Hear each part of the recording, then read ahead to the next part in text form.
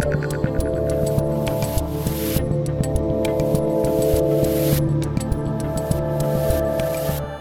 right, people, it is Thursday, September 16th, 2021. I'm Dave Rubin. This is the Rubin Report direct message. And in reality, it's actually September 15th. I'm pre-taping today's show because today, the 16th, is Yom Kippur. It's the holiest day of the Jewish year. And I'm at temple, trying to be a decent human being. As always, guys, share, subscribe, click that notification bell, and all that good stuff. We are doing a Q&A today. I'm going to talk a little bit more about the Cali recall election. I'm actually wearing the same clothes I wore on the show yesterday, so you really know it's the same day. And then we're going to move forward from the California election. But I wanted to just touch on a few other little things, and then some Q&A, which is obviously pretty heavy about the election and the recall, and then about some other stuff. Before I do any of that, I want to talk to you guys about Bonner Private Wine. You know, here's a crazy story. Down in Argentina, they have vineyards up at around 9,000 feet, almost unheard of for winemaking, yet they make world-class, like 90-point wine there. But these wines are almost impossible to get in the U.S. These wines come from deep within the Andes Mountains, made by the same families for over 200 years. The stories I've heard, it's no wonder how they even get bottles down from the mountains. Heck, one of the founders almost died trying to find these remote vineyards. Needless to say, these wines are very special. They taste incredible, notes of blackberry, dark cherry, leather, smoke. They pair great with steak. I personally like to drink the Malbec. You've seen it many times right here. I recommend that you head on over to freethinkerwine.com. You'll find a Malbec from the third highest vineyard in the world. That's almost 9,000 feet. No inflated prices. You're getting top quality wine for about half the price. Plus, my audience gets 50% off today. No promo code necessary. Just head to freethinkerwine.com. That's freethinkerwine.com. And now back to me. Okay, so let's just roll two clips. One of the once and future king of California, Gavin Newsom, and then one of a good, decent man who the media and big tech and the Democrats treated just horribly, Larry Elder. First, Newsom after he won the recall election. No is not the only thing that was expressed tonight. I want to focus on what we said yes to as a state. We said yes to science. We said yes to vaccines. We said yes to ending this pandemic. We said yes to people's right to vote without fear of fake fraud or voter suppression. We said yes to women's fundamental constitutional right to decide for herself what she does with her body, her fate and future. We said yes to diversity. We said yes to inclusion. We said yes to pluralism. We said yes to all those things that we hold dear as Californians, and I would argue as Americans: economic justice, social justice, racial justice, environmental justice. God, I do not like that horrifically fake man. Everything he said there was an absolute lie. We did not say yes, we as Californians, to those things. I'll actually go through them one at a time. Yes to science. Okay, Gavin Newsom, how many genders are there? Because science has something to do with that. So did we say yes to science or no to science? You let me know. Yes to vaccines. Actually, Larry Elder is vaccinated himself because he has a medical condition, and often said on the trail, if you want to get vaccinated, go ahead, but I'm not going to mandate it for you. So yes to vaccines. I mean, yeah, I guess you're for forcing everyone to do what you want them to do, but that was a lie too. Then he says, I scribbled it down really quick. I can't even read what I wrote. End the pandemic. He said yes to ending the pandemic. Well, you're the guy that's been in charge for the last year and a half. And obviously it's not gone so well here because you were playing commercials saying that Larry Elder was going to kill everybody. So you obviously haven't ended the pandemic. So you're a liar on that one. Yes to right to vote. Actually, Larry is not against people's right to vote. Most sane people, except screwball progressives like you guys, just want people to show IDs to vote. I did not have to show an ID to vote. I could have walked back into the polling place the next day and pretended to be my neighbor because I know his name and address. So the idea that somehow you're protecting the right to vote is just nonsensical. You said yes to women's rights. You're very concerned what a woman does with her body. Now, it is true that Larry Elder is pro-life. That's about the life of the baby, not about the life of the woman. Larry wants women to be able to make whatever medical choices they have they want to make for themselves. So I'll give you like half on that one. You're a liar, but the whole abortion thing has gotten so messy that you're half a liar on that one, but pretty much a liar. Yes on diversity. Oh, well, you actually just stopped the black guy, and you're a white, privileged, millionaire douchebag, and you treated him horribly, and the media pretended he was a black white supremacist and the rest of it, so that was a lie. Inclusion, I mean, same one, it's just one of your ridiculous phrases. Pluralism, again, no. What do you mean? Pluralism, you all think the same. This is not a pluralistic group of people that voted for you. It's a bunch of clones. And then all the things we hold dear. I'm fairly certain, Gavin Newsom, none of the things you hold dear are the things that I hold dear, and I'm at least a citizen in this state for now. Now, on to Larry Elder thanking his supporters. My opponent, Governor Gavin Newsom, come on, let's be gracious. Let's be gracious in defeat. And by the way, we may have lost the battle, but we are going to win the war. Will we? We'll see. We'll see. And I look forward to continuing on the battlefield with Larry one way or another, regardless of what state either one of us live in at that point. But if you watch the rest of Larry's speech, he's humble, he's gracious, he's thankful. And just to put a final cap on that, and then I know I have a bunch of questions about my future here in the state and everything else. He's a good man. He's a good man. And just know, if your only takeaway shouldn't be that California did the wrong thing. The voters spoke. Okay, we live in a democracy. The voters spoke. But your takeaway should be that they treated this man horribly. And that is what we must fight, more than the political fight in a specific sense. That anyone who dares speak up and does not fall into their hysterical leftist socialist orthodoxy will be treated horribly. You could be black and called a white supremacist. They implied that he assaulted a woman in Venice when he was the one being assaulted. Everything they said about him the entire way was a lie. Joe Biden said he was a Trump clone. He was born in South Central LA, the son of a janitor. So know that. Just know that. It's not to sit here and bitch about it. It's to know what they will do and then figure out what is the best way for you in your life to react to it. And on that note, let's get to some questions. I know a whole bunch of them are about California and everything else. Brad says, I hate to ask, but what are your thoughts on the legitimacy of the vote and what is next for California? Now look, I said already that you don't have to show an ID. The second you don't have to show an ID, there's something to talk about. I'm not saying that there was mass, widespread fraud. But the second you don't have to show an ID, by the way, you have to show an ID to get a vaccine, right? So they're telling you that to get the vaccine, which they want you to get, you have to show an ID, and then you're gonna have to show that everywhere you go when you go into restaurants and everywhere else. Somehow that's not racist. But if you show an ID, if you ask people for an ID at a polling place, that's racist. Everything they say is a lie at every freaking level.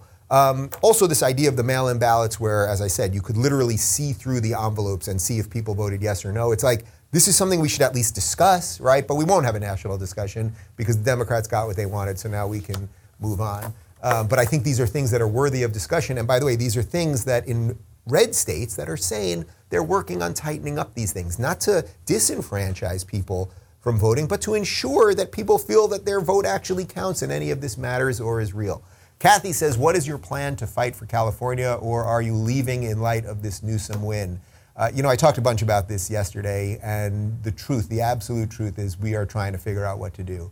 I promised a year and a half ago when I had that drink with Michael Knowles that I would stay and fight, and then when Larry got involved, it really amped up my desire to fight, and I think I gave this thing everything I got, and again, as I said yesterday, I'm proud of what I did, and I'm incredibly proud of Larry, and I'm incredibly proud of my team and all of that stuff.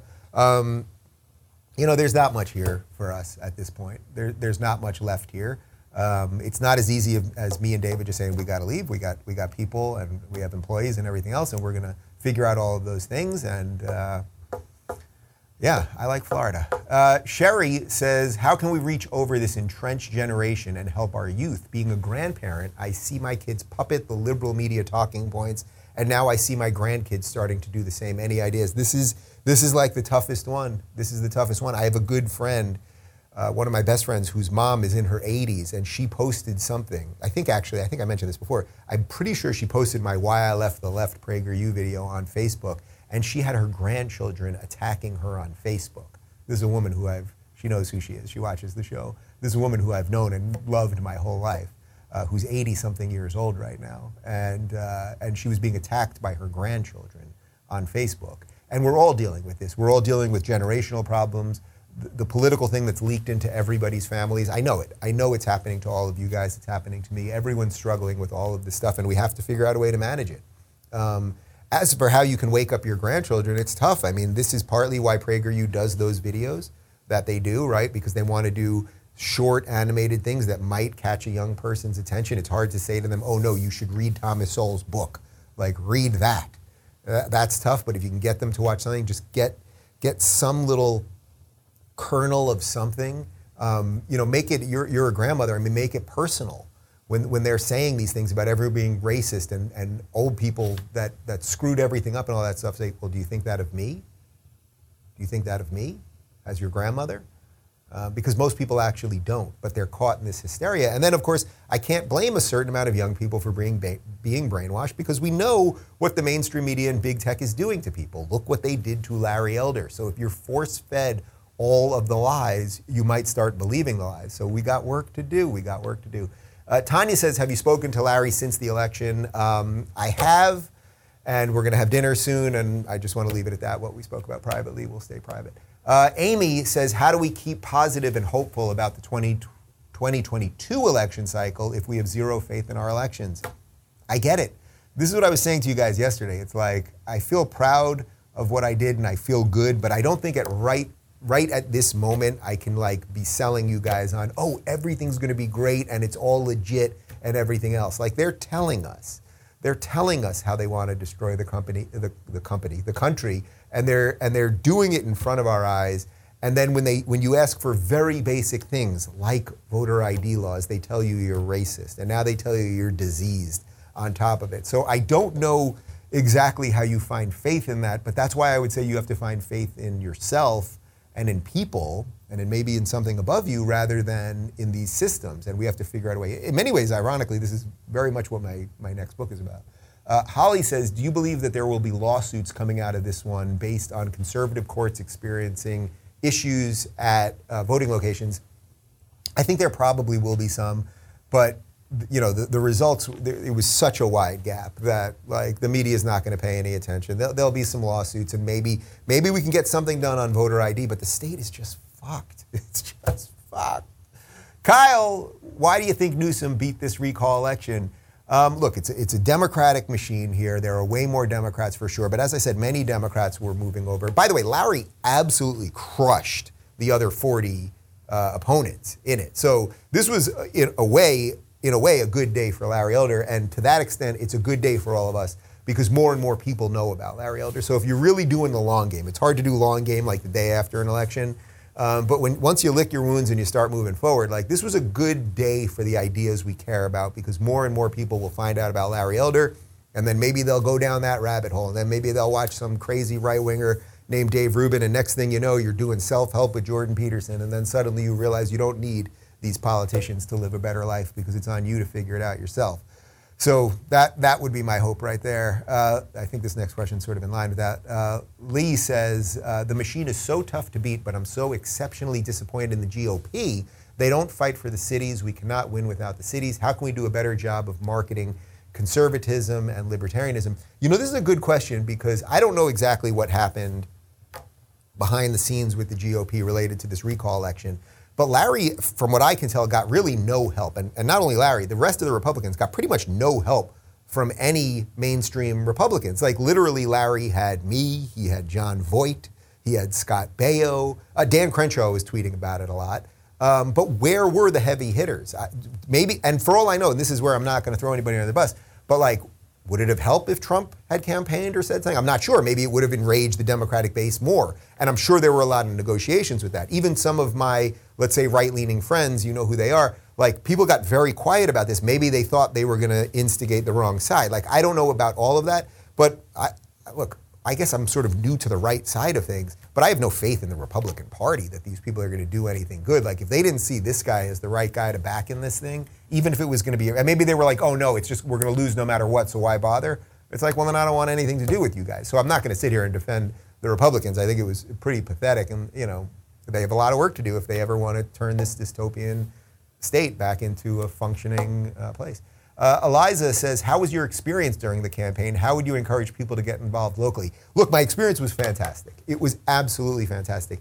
Every moment that I was out there meeting people, talking to people, speaking publicly, it was a joy. These are good, decent American people. They are people who want to live free. I love chatting with people. I miss being out on the road. I mean, that's what I miss more in the last year and a half than anything else, as I've slowly started going back out on the road for different events again.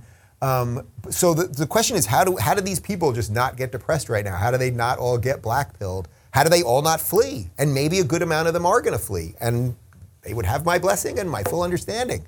But I loved being out there. And by the way, there's something to be said about being the minority in this state. Like when you meet other people and you're like, oh, you're sane too, and they're all bananas, and that's most of them, and you're kind of cool too.